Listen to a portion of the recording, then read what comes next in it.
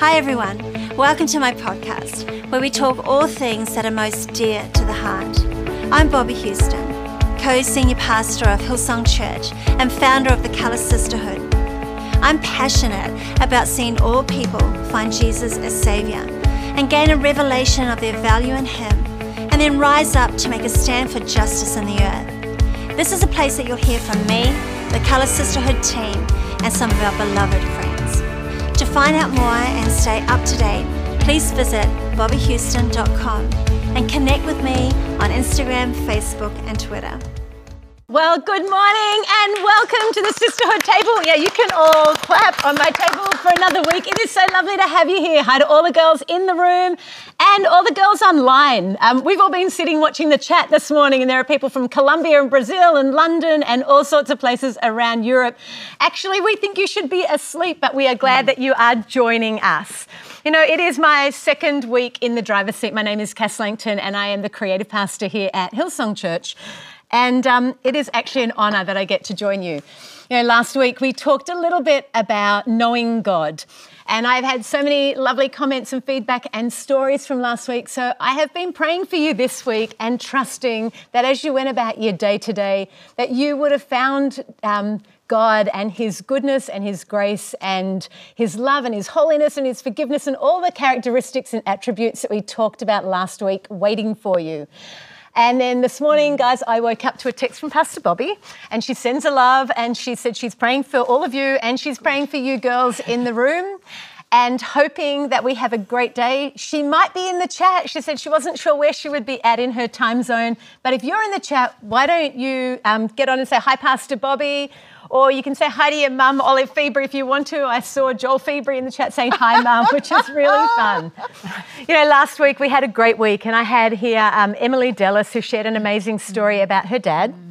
And then I had our head of our Bible college, Angela, who is quite wonderful. And then we also had Sarah Karoya from Queensland. Which was lovely. But this week, guys, I've got new friends to introduce you to, and I'm so excited. So as per last week, I did my fun facts, so I have some very good things to tell you about these guys, which I'm sure you're all scared about. But I want to start by introducing you to the lovely Tracy Barrell, who is, she works for Hillsong College as the Higher Education Vice Principal. Oh, yes. Is that true? Wow. Yes. Okay, so far my facts are right, guys, which means that my fun facts are also probably right too. They tell me, Trace, that you came to college as a backpacker. Yes. Is that true? Yes. Wow. In 2001? So I was a backpacker in 2001, and so my big surprise is that a year later I came back to college in 2002. Wow, and you connected with people in the Welcome Lounge, they tell me? This is also true. Quite a funny story. My first weekend at Hillsong Church, which I had no plans to go to, by the way, I met the Dean of Students of the college, and inside, secretly, I'm thinking, oh my Lord, who'd ever go to Bible college, let alone who would work for one? So this is God's big joke, is that I now work for that same Bible college that I attended, yes. I love that. They tell me that you dance very well on dining tables after 9 o'clock at night. Look, every now and then, an introvert just has to have a little moment. So occasionally this may have happened. And I heard secretly that at 44 you learnt for the first time that you are allowed to eat lollies after you've cleaned your teeth. You just have to clean your teeth again. Yes, I'm also an Enneagram 1. Compliance is pretty high for me. But yes, I've broken out a little bit recently, guys. Yeah.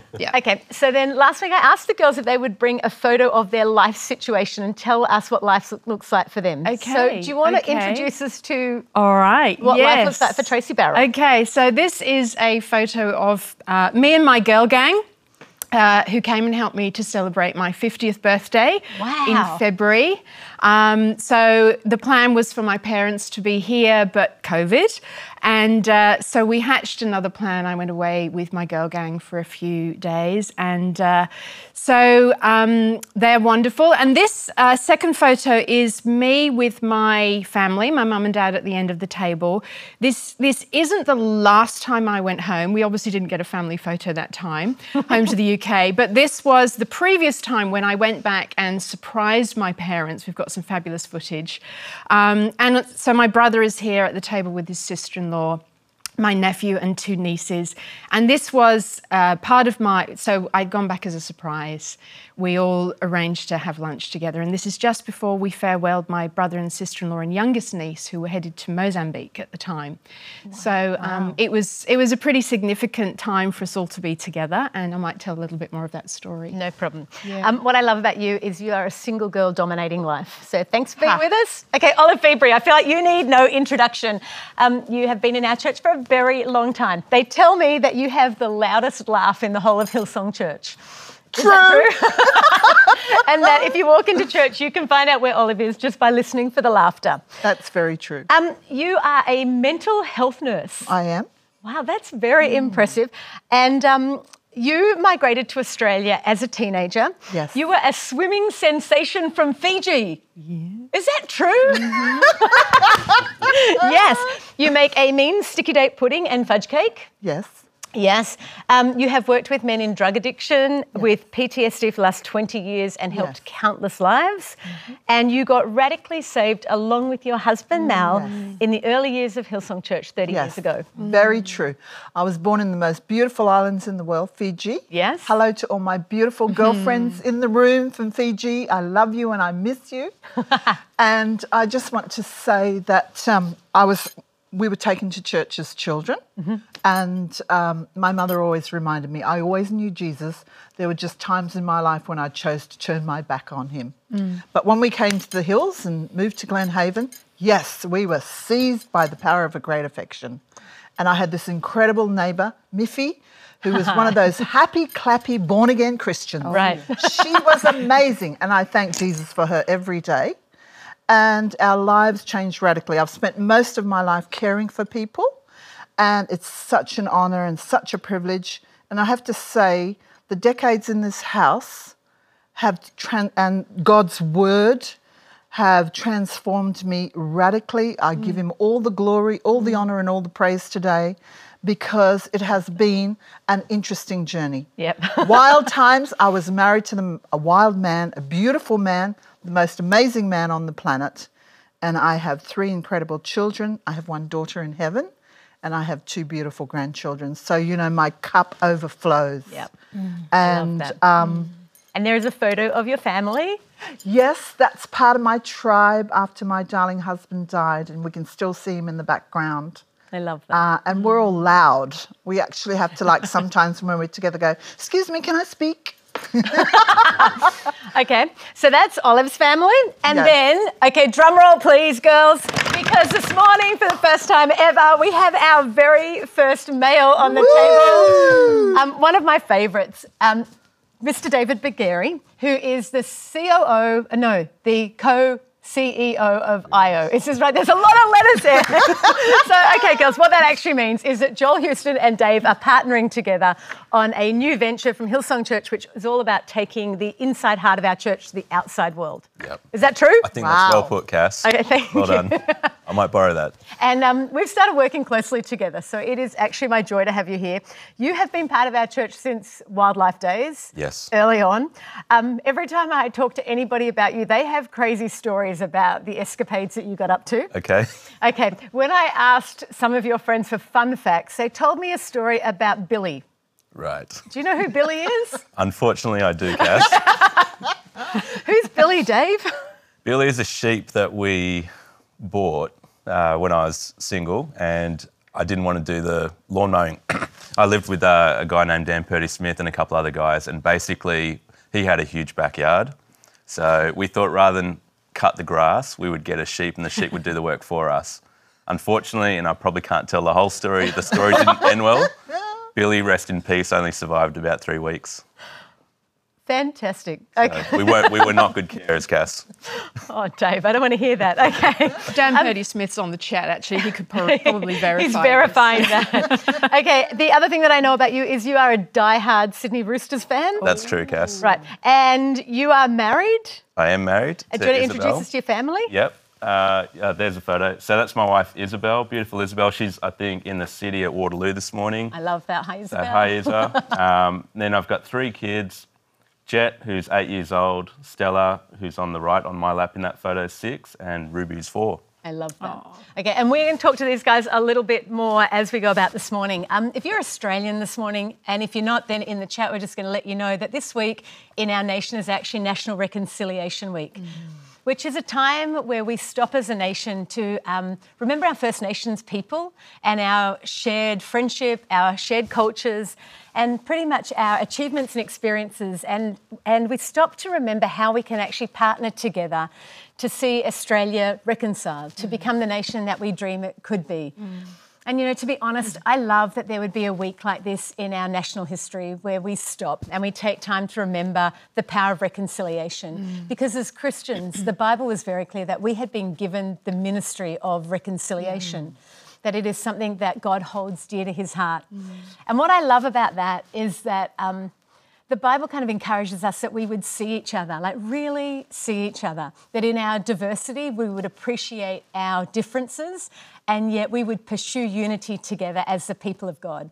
And so I think it's really timely that we would be sitting here around this table on Reconciliation Week and that we would commit to seeing each other this morning. Yeah. I had on my heart to share today a passage out of John 4. It's about the Samaritan woman at the well. And Bobby asked us, as we shared around the table, if we would bring our one thing that we would like you to know.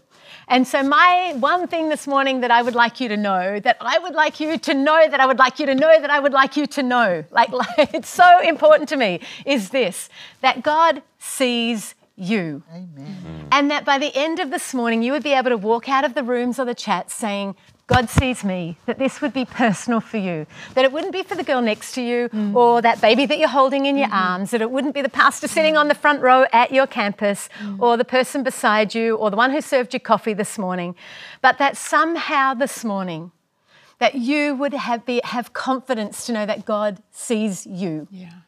And so I want to draw your attention to a passage from John 4. And if you have your Bible, why don't you open it? And if you don't, then I would like to direct you to YouVersion. And you can download a Bible app if you don't actually own a Bible and you can look at it. I'm going to read you a little bit of the story that I hope is a real familiar one for you. And then I'm going to point a few things out and then we're going to have a conversation around it. So here's where we're going to start. In verse 6, it says, Jesus came to a town in Samaria called Sychar, near the plot of ground that Jacob had given to Joseph. There was a well, and Jesus was tired from his journey, and he sat down by the well, and it was about noon. When the Samaritan woman came to draw water, Jesus said to her, "Will you give me a drink?" His disciples had gone into town to buy food. Then the Samaritan woman said to him, "You are a Jew, and I am a Samaritan woman. How can you ask me for a drink?" Because Jews did not associate with Samaritans. And Jesus answered her, "If you knew the gift of God, who it is that asks you for a drink, then you would have asked him and he would have given you living water." "Sir," said the woman, "you have nothing to draw with and the well is deep. Where can you get this living water? Are you greater than our fathers Jacob, who gave us this well?" And then he goes on to say, Jesus answered, "But everyone who drinks of this water here will be thirsty again, but whoever drinks of the water that I give them, they will never thirst. Indeed, the water that I give them springs up to eternal life." When the woman said that, she said, "Sir, give me this water that I won't be thirsty again and having to keep coming back here to draw from water." And he said, "Go find your husband, woman, and come back." And she says, "I have no husband," she replied. And Jesus said to her, "You are right when you say you have no husband. The fact is, you have had 5 husbands, and the man that you currently have is not your husband." "What you have said is quite true," she said. "Sir," said the woman, "I can see that you are a great prophet. Our ancestors worshipped on this mountain, but you Jews claim that the place we must worship is Jerusalem." "Woman," Jesus replied, "believe me, a time is coming when we will worship in spirit and in truth." I think I'm going to leave the story there just for now. But what I love is that here is a story about the God-man who actually comes to a place in Samaria where he is thirsty. He is in need of something. God actually makes himself in need. And he comes and he talks to this woman at the well in Samaria and he makes himself vulnerable. And he begins a conversation with her. He asks her for something, a drink. And I love that because all of a sudden he is finding a way to engage with a woman in a conversation that matters. Now, what we know from this story, and Tracy might debate me on it, but what we know from this story is that it is lunchtime and this woman finds herself at a well. And she is probably there because either she is embarrassed to be seen with the community or the community are embarrassed to be seen with her.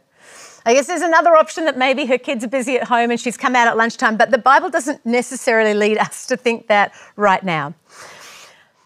But Jesus asks her for a drink and her response tells us how shocked she is. She doesn't even address Jesus with a title, which would have been unknown at the day. But she says to Jesus, "How can you, a Jew, ask me, a woman of Samaria, for a drink?" What's happening here, and this is what I want you to hear, girls, today, is that Jesus is jumping over some very high walls and barriers in society and showing us the lengths that God will go to actually win your heart and find you. The seeking God is seeking worshippers, is what this passage tells us. He is always on the lookout and he is prepared to go to whatever length he needs to in order to find us. And so I want to talk through 3 barriers that Jesus is breaking through in this passage that I think are really pertinent to us today. And I hope that they will give you some encouragement in the type of God that finds us. So the first thing that Jesus does is he breaks through a barrier of racial and ethnic laws. So here we find this woman and she is stunned that a Jew would ask her, a Samaritan, for a drink. And you need to understand that in that question, there is a whole history that we enter into. You see, there had been great hostility between the Jews and the Samaritans for 500 years. And there was actually a saying amongst the Jews that said, "Let no man eat bread from a Samaritan, because when he eats bread from a Samaritan, it is like one who eats swine flesh." Now, I don't know what you know about Jewish custom, but if Jews eat from pigs, they're seen to be unclean. Yeah. And what the law was saying, that if you touch anything that a Samaritan offers you, then you become unclean. Well, if you think about what we know about COVID, right? We've all been in this place where you don't touch other people's cups, you don't touch your face. We've been so conscious of things being spread by touch. And Jesus, in order to drink from the well, has to actually avail himself of the cup that the Samaritan woman is holding. He's going to have to put his lips on a cup that she has given him. Jesus is going to become unclean. And so right here, right now, we find Jesus jumping over the highest racial wall that was known to that time in history. And he is breaking down that. So he is reaching across racial lines in order to minister to this woman. The next barrier that he overcomes, which I love, is gender. So Jesus says, the woman says, "How do you, a Jew, ask me, a woman, for a drink?" You know, in the days that Jesus was in, there were roles, and Jesus right here was breaking one of them in public. A Jewish male should never, ever speak to a woman in public, especially a rabbi. A woman was told that she should not be alone with a man, and a man was told he should never be alone with a woman. In fact, there was all sorts of laws that rabbis and Jews adhered to. There was one that said a man may not even talk to his own wife in the street. And in fact, there was a Jewish prayer that I'm sure that you know of where men would pray, "God, I thank you that you didn't make me a Gentile, a sinner, a tax collector, or a woman." And so here we find Jesus on the wall of a well talking to a woman in broad daylight, alone in public, engaging in conversation. And he doesn't seem to be uncomfortable with that. But when his disciples return, they are shocked to find Jesus talking to her. They actually don't really understand what he is doing, but she, I believe, for the first time ever, felt more human than she had in a long time. The way that Jesus was reaching across that gender divide was esteeming.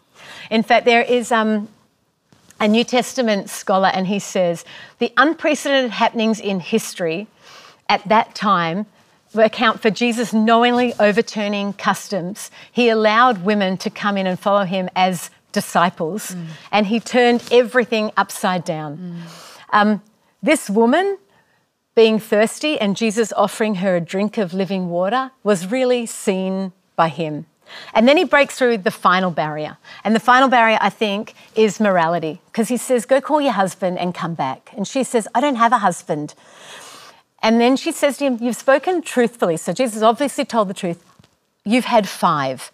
Now, I'm not sure why she had 5 husbands. Trace and I were talking the other night and said, the laws around divorce were quite fickle when it came to men being able to divorce their wives. She could have found herself in really unfortunate situations.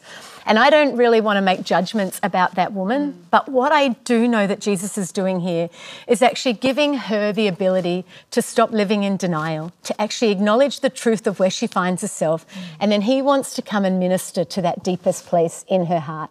He's not afraid to touch the hidden places in us. He's not trying to shame her, but he wants to heal her. He wants her to tell him the truth about where she finds herself, and then he wants to actually enter into the situation and offer her life, because he's not frightened by the situation she comes from. He is conscious of her sin, her inadequacy, and her need for him, and then he meets her need with the deepest parts of himself.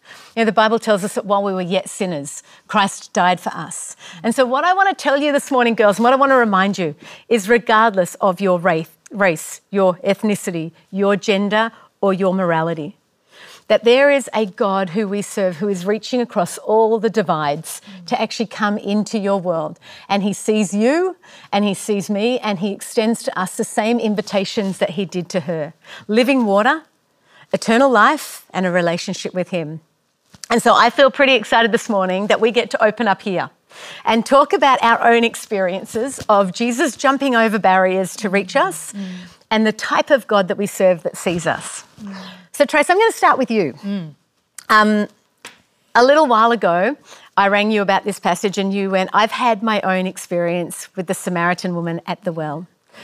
So you actually in our community represent a kick-butt, sassy, single woman who's actually chosen to live life to the full. You have found God reach into your circumstances that may not be your dream circumstances, and he's seen you. So I wonder if you would tell a little bit about your story and what that feels like. Thank you, Cass, very much. I'm going to start a little way back. I do appreciate the Samaritan woman, and she meant a lot to me. I think it was Max Lucado wrote about her, a book I read about 19 years ago. And my takeaway at that point was when she actually goes back to her community, so a bit beyond what you just read. And she basically says, let me tell you about a man who knows everything about me. ... and yet he still loves me. And that was my moment with Jesus about 19 years ago. She's come to mean a lot more to me now. I think she's actually a kick-butt theological boss girl who goes and makes disciples. I think it's incredible that she has, as you said, a conversation with Jesus. She pretty much has a theological conversation with Jesus. You know, she knows a little bit. She knows about whether Jews and Samaritans should be worshipping on a mountain or not. She knows he's a prophet. She knows he's a Messiah. So I take a lot from that now, thinking, yeah, I can get into some theological conversations as well, and I can wrestle with Jesus on that too. Right. And I can have my encounter with Jesus, and then I can go away and I can make disciples, as we do in Hillsong College. But the important thing is I don't just tell them what to believe about him, is that I get the students to a place where they can have their own encounter with him and then testify to him. But 19 years ago, I was, as you said, I was a backpacker on the other side of the world. I'm British by birth, Australian by choice. And the picture I put up before of the Barrel family gathering, and I said, you know, we were about to send my brother off to Mozambique, and he's a kick-butt, smart, intelligent guy. And what I remember about him growing up, he's my older brother, is that at a very early age, he had a revelation of Jesus. He became a Christian. He got into his little Bible studies, and I'm looking on as this sassy kid sister going, oh yeah? And I kind of early on didn't really get what he got. And then fast forward a little bit more and he really gets it, and he's off to church camps, and I'm so grateful for my Christian heritage, and Definitely not dismissing him, and I have all respect for him, and he's smart and he's intelligent, and he went on and did legal studies. He went to law school. Then This is the kind of big brother you don't is want, the right? kind of big brother who's got an amazing relationship with Jesus, plus he has a real sense of the call of God on his life, always knows that he's somehow called to missions and that that's somehow going to work with his legal training, and so he's going to go overseas and do advocacy work, which he does to this day. Right. Amazing, amazing guy. And here's me going, I don't quite get it. And then in my teens, I become a Christian, I become a believer, but it doesn't quite gel for me. And then when I was 16, here we go. I got sick. I was sick for about 2 or 3 years, 16, 17, 18, 19. I got a post-viral condition, and these were pretty important years, right? Yeah. And so I find myself not doing great at school. This is a time when you need to get the right kind of grades to get to uni, and that pathway just didn't open up for me. And so I went in other directions, and I pretty much spent most of my 20s as a disappointed believer. I believe in Jesus, I just don't quite get it. And it's not quite slotting into place for me. I kind of feel like an awkward Christian. And so pretty purposeless. At 29, facing my 30th birthday, I'm like, I know what I'm going to do. I'm going to do what most British kids do actually when they're 18. And I'm going to go backpacking now. And I kind of secretly just hoped that this would be it. Somehow things with me and God would slot into place. Right. And praise God, early on in my trip, I first found myself in New Zealand, pitched up at what was then Christian Life Centre in Auckland, now Life Church, with whom we have a lovely relationship, and had a radical encounter with God. A couple of weeks later, I'm filled with the Holy Spirit in Auckland Town Hall, and everything changes. And I don't think it is a coincidence that it actually happened on the other side of the world, where friends and family desperately wanted this breakthrough for me, but they didn't see it. God saw me, and we did business. And fast forward a few weeks, a couple of months later, and I'm, as we said before, in the Welcome Lounge at Hillsong Church, having thought I'll never go to that church because that's not the kind of church I'm going to fit in. I'm this awkward British girl. This is not going to be a fit. And anyway, I did go, and they were advertising a women's conference called Colour Conference, Of course. which I signed up for and went to in 2001. So I was in the marquee with the dodgy, slopey floor. Good. Yes. Yes, We remember. Doing hula hoops, or hula hooping with, I think her name was Lisa. Anyway, something quite incredible happened in worship one night. And I saw a picture, and I don't usually do pictures. God speaks to me in words. I'm a words person, and so very, very rarely will I see a picture or a vision or have a dream. But I just saw a picture, and it was of basically a snapshot of my entire life. And then I saw, and this is going to sound gory, but it wasn't. I just saw blood coming down from top to bottom. And in that moment, I realised He's seen it all, and He's covered it all. And to this day, I know He loves me. I know He found me, and His grace will never fail me. I love that. And look, I had some business to do with Him after that. It wasn't as if everything was rosy in the garden. And for a few years, I wrestled with God. I went through counselling. I needed to work on the fact that I was really disappointed about some things. Disappointed about my health, disappointed about my educational journey, just deep, deep disappointment. And that's the business that I had to do with God. And I feel like her story speaks to my disappointment and has spoken to my disappointment. And as I've wrestled with Him, I have seen the God who sees me as well. Yeah. I love that so much. And I love that you said that He saw everything about you and He covered it, because I think that's what He was doing with the Samaritan woman at the well. Yeah. Love that. Okay, so Dave, thanks for sharing, Trace. Dave, the other week I was sitting in your office over at the Norwest Lake. We were looking out over the water and you let it slip, like just a little comment as we were about to prepare for a meeting about the lengths that the Lord went to save your family. And so I don't know if maybe you wanted to share that story a little bit with the girls, but I was sure hoping you would. Yeah, absolutely. No, happy to. I mean, thanks for having me here. I do feel like a fish out of water, but it's a massive honour to be here. I think, you know, when I listened to that story about the Samaritan woman and God saw exactly where she was, and, you know, I think for my own life, I've been very aware that God's plucked me and my family out of a very difficult environment, and, you know, the fact that we're even here in Australia is a miracle, and there's a whole bunch of things that could look like coincidences that actually came together for our family to be where we are. So the story essentially is that I was born in Iran in a time where Iran was at war with Iraq, and I was born in 1985. The war was from 1980 to 88. The context of the country at the time was we had a monarchy for thousands of years, and there was a violent Islamic revolution in 1979. So the country was thrown upside down, and for my family, my dad's side of the family his three older brothers were in the Shah's army, in the King's army, you know, so all three of them went to war. All three of them survived but came back damaged. You know, one of them got chemically gassed and died a few years later. Another one had his arm shot, and the other one was one of only a few, like I think 10 out of 1,000 of people that survived in his battalion.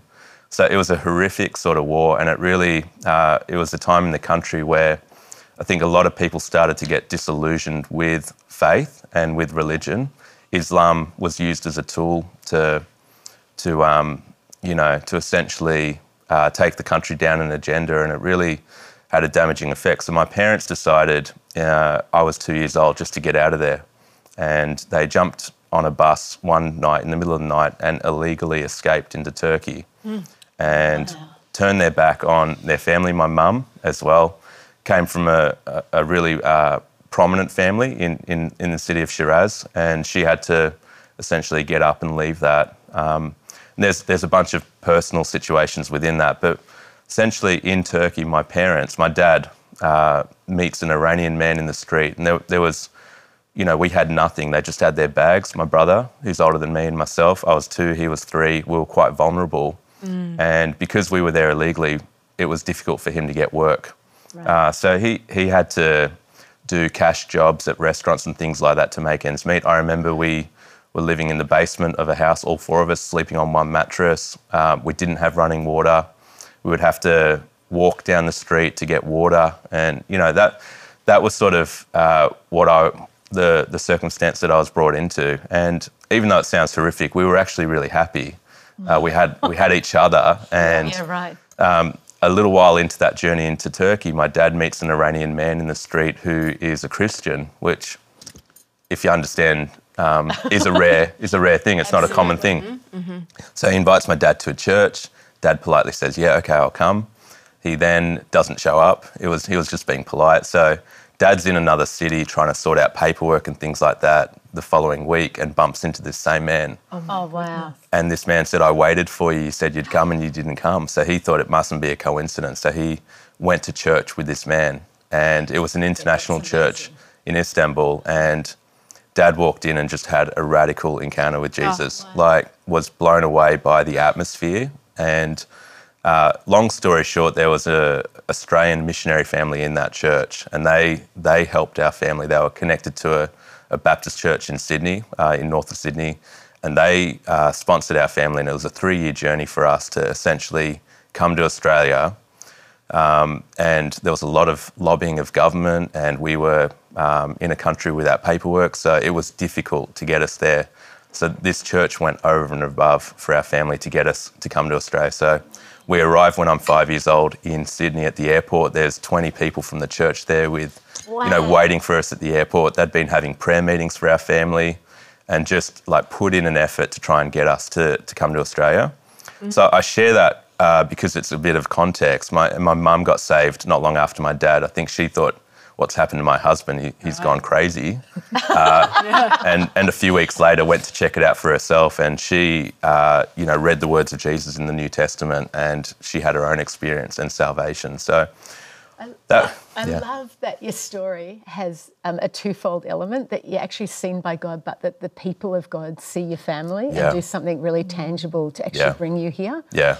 But that's beautiful. Yeah, definitely. And I think, Cass, for me growing up, that was a significant life-changing event. I think about my life. I've got kids now, my wife. Yep. Our life is fundamentally different because of that intervention of God and God's people. Right. So for me, I did grow up in the church. My parents became pastors of an Iranian church in Sydney. We had difficulties. My parents ended up splitting up when I was 18 years old, which was really devastating for us to have gone through such a journey as a family, and then for the family to be broken up. But I think when I was a teenager, I sort of lost my way and took for granted what had actually happened to us. But at 16 years older, I just had enough, and I had an encounter with God for myself where I realised actually I need to get myself sorted out. I've been given an amazing gift and I've got to do something with it. And I walked into wildlife one night by myself. There was kids in my school who were at wildlife. I wasn't friends with them, so I walked in there. They thought I was there to cause trouble because I wasn't really a good kid. Understandably. I won't go into the details, but I wasn't one of the better kids in the school. And I just made a decision inside myself that God had pulled our family out of a difficult situation and had been there, and there was miracles along that whole story. And I've got a responsibility to do something with that. So that's shaped and driven me. And I suppose the love I have for church and what the church can do through its people has come from that life story for me. So 20 plus years in Hillsong Church and wanting to actually now pass that on to other people. I've expressed that in different ways in community work or in business, and now back in church. I see it as all the same thing. It's all mission and wanting to have an impact. And I think I've been given an amazing gift. I've got to do something with it. And I feel like that's all of our story, right? Yes. Like regardless of where we find ourselves, what season we're in, that's what God requires of us. When we've been seen, to go and see others. Come and see a man that told me everything about myself.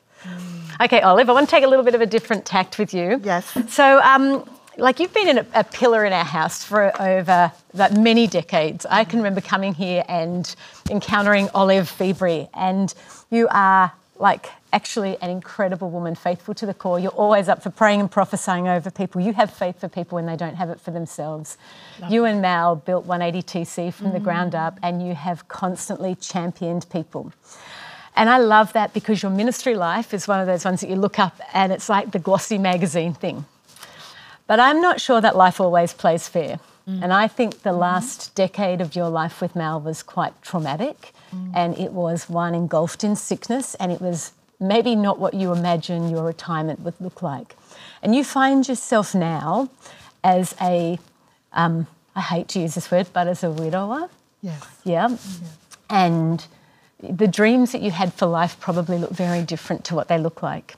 And so if ever there was a time that I feel like somebody needs to be seen by God, it's probably now. So I wonder if you would give us a little bit of a backstage pass to what the last couple of years have looked like for you since Mal's passed away. Yes, okay, because during that 10-year season, we were seen by God through every day, through every challenge. He had a liver transplant, then a kidney transplant. We were a perfect match. God organised for me to be the living organ donor. Wow, what a privilege. He had my heart for 40 years, and then I could give him my left kidney. And no, I'm full of faith. I'm positive, When Malcolm dying, that was just not part of what I believed God's plan was for us. So on the 17th of July, 2018, my life changed forever. And has it been lonely? Yes. Do you know what? Because we were together. We worked together. We lived and breathed together. Church life, everything we did was together. And so, and I'm loud and I'm outgoing. I can be quiet, but I can be quiet. And God took me back to Fiji for my aunt's funeral the same year Mal died. And when I got there, I thought, oh my goodness, I'm home. Wow. I'm home. I'm surrounded by people who love me. And I have 52 first cousins on my mother's side. And that is a lot of family. I was so excited when one of my girlfriends, Vella, said, there's Hillsong Suva. And I was like, what? Jesus, you've just gone before me again. And I thought, and it was live stream, and look, I cried. I felt like I was in a fog for 2 years because Mal died on the Tuesday. The following week went out for Alicia's birthday, and three of my sisters had come down to be with me. And the church was so amazing. I love Bobby and Brian and my church family. All of you guys just like loved on me. And I thought, how am I going to do life without my Mal, you know? So we went and celebrated Alicia's birthday, and on our way home, my sister had a massive coronary occlusion, and I was like, okay, Jesus, I'm doing CPR on her in the back seat, screaming like a crazy woman. And I thought, okay, the word says that he never gives you more than you can cope with. And I'm thinking, okay, but one of my defense mechanisms all my life has been strength. You have to be strong, Olive, you know, rise up. And so when I went home, I felt like I could collapse. My girlfriend of 60 years, she said, come and live with me. She was living alone. In Fiji? Yeah. So I came back to Australia. I said to my children, I'm going back home. They're like, hello, this is your home. I went, no, God he went before me. He saw me. He took me on this journey where I met my family. It says in Hebrews 12:2, not forgetting my scriptures. Because you know what? It's through the meditating on the word each day, praying and being in his presence, which has changed my thinking, which has changed my behaviour. Right. Surrounded by people who have mental health issues and addiction. You cannot go into work frustrated, ticked off with your husband. You have to be the living example. Right, you know. And so in Fiji, I felt like Father God just wrapped his arms around me and he said, I've got you. I'm here with you. And I was so shocked at actually my journey there, what I imparted to people. You know, the joy of the Lord is my strength. Right. But, you know, at the end of the day, in the evenings is when you think, oh, my gosh, Malcolm, where are you? I just want to have a conversation. It's 42 years is 2/3 of my life, you know, but there is hope. And God sees us and he never leaves us. Father God is so amazing. I love the 23rd Psalm because he's with us when we're on the mountaintop and when we're going through the valley. You know, my friends were dying, nurses I'd worked with, and I'm just so thankful for every day that I wake up. I have an attitude of thankfulness, gratefulness. Thank you, Jesus, you're right there with me. The Holy Spirit empowers me. Right.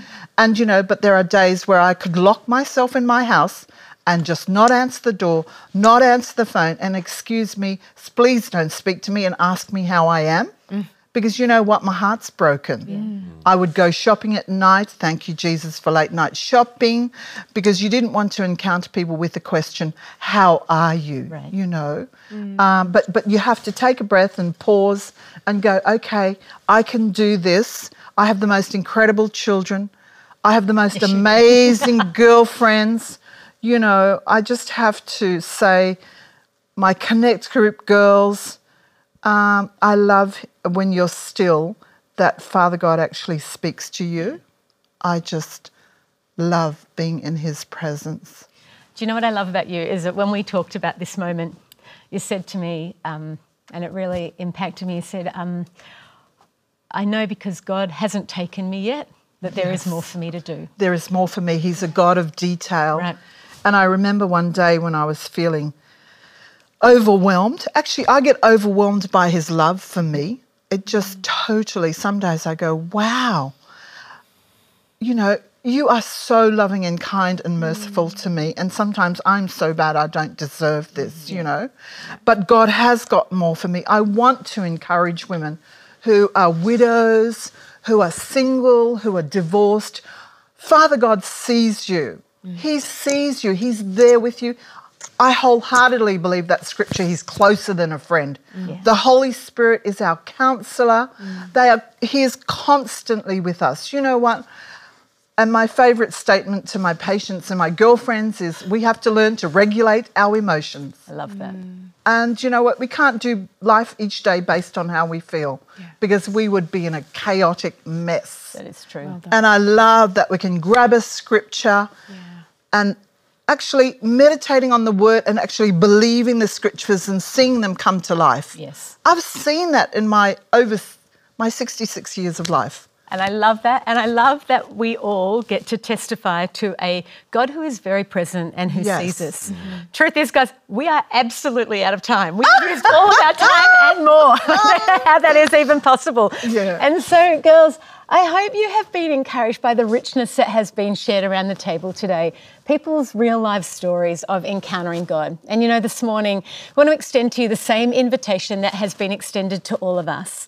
That if you are sitting in the room or you are online today and you are yet to encounter the love and the grace and the forgiveness of Jesus Christ, then I want to tell you that today he sees you and he's seeking you like he has sought us, and he has a plan and a purpose for your life. And I think that that plan at its core is that you would know him and that you would live in relationship with him. You know, the Bible makes it clear that anybody who calls upon the name of the Lord will be saved. And so this morning in the room, the girls are going to pray for you if you want to receive Jesus, and they're going to help you to actually navigate how to end up in relationship with him, which is one of the most exciting things that you can ever do. And I hope that this conversation this morning has actually given you some tools to go away and have some questions together in your small groups. I hope whether you're online or in room that you would tell us your story of when you felt most seen by Jesus, whether that is your testimony of how you got saved or whether, like Olive, it's a current story about how Jesus sees you in the now. So why don't you go get into small groups and share that, and then maybe can I encourage you to share the name of somebody who you are believing will come and see this Jesus that you love so much. And so thanks for being with us today. We love you a lot. We are praying for you, Pastor Bobby, if you're watching, and we will see you all at Sisterhood again at the friendship table next week. Thanks for being with us. Thank you so much for tuning into this podcast. I hope you have found it encouraging and uplifting and helpful.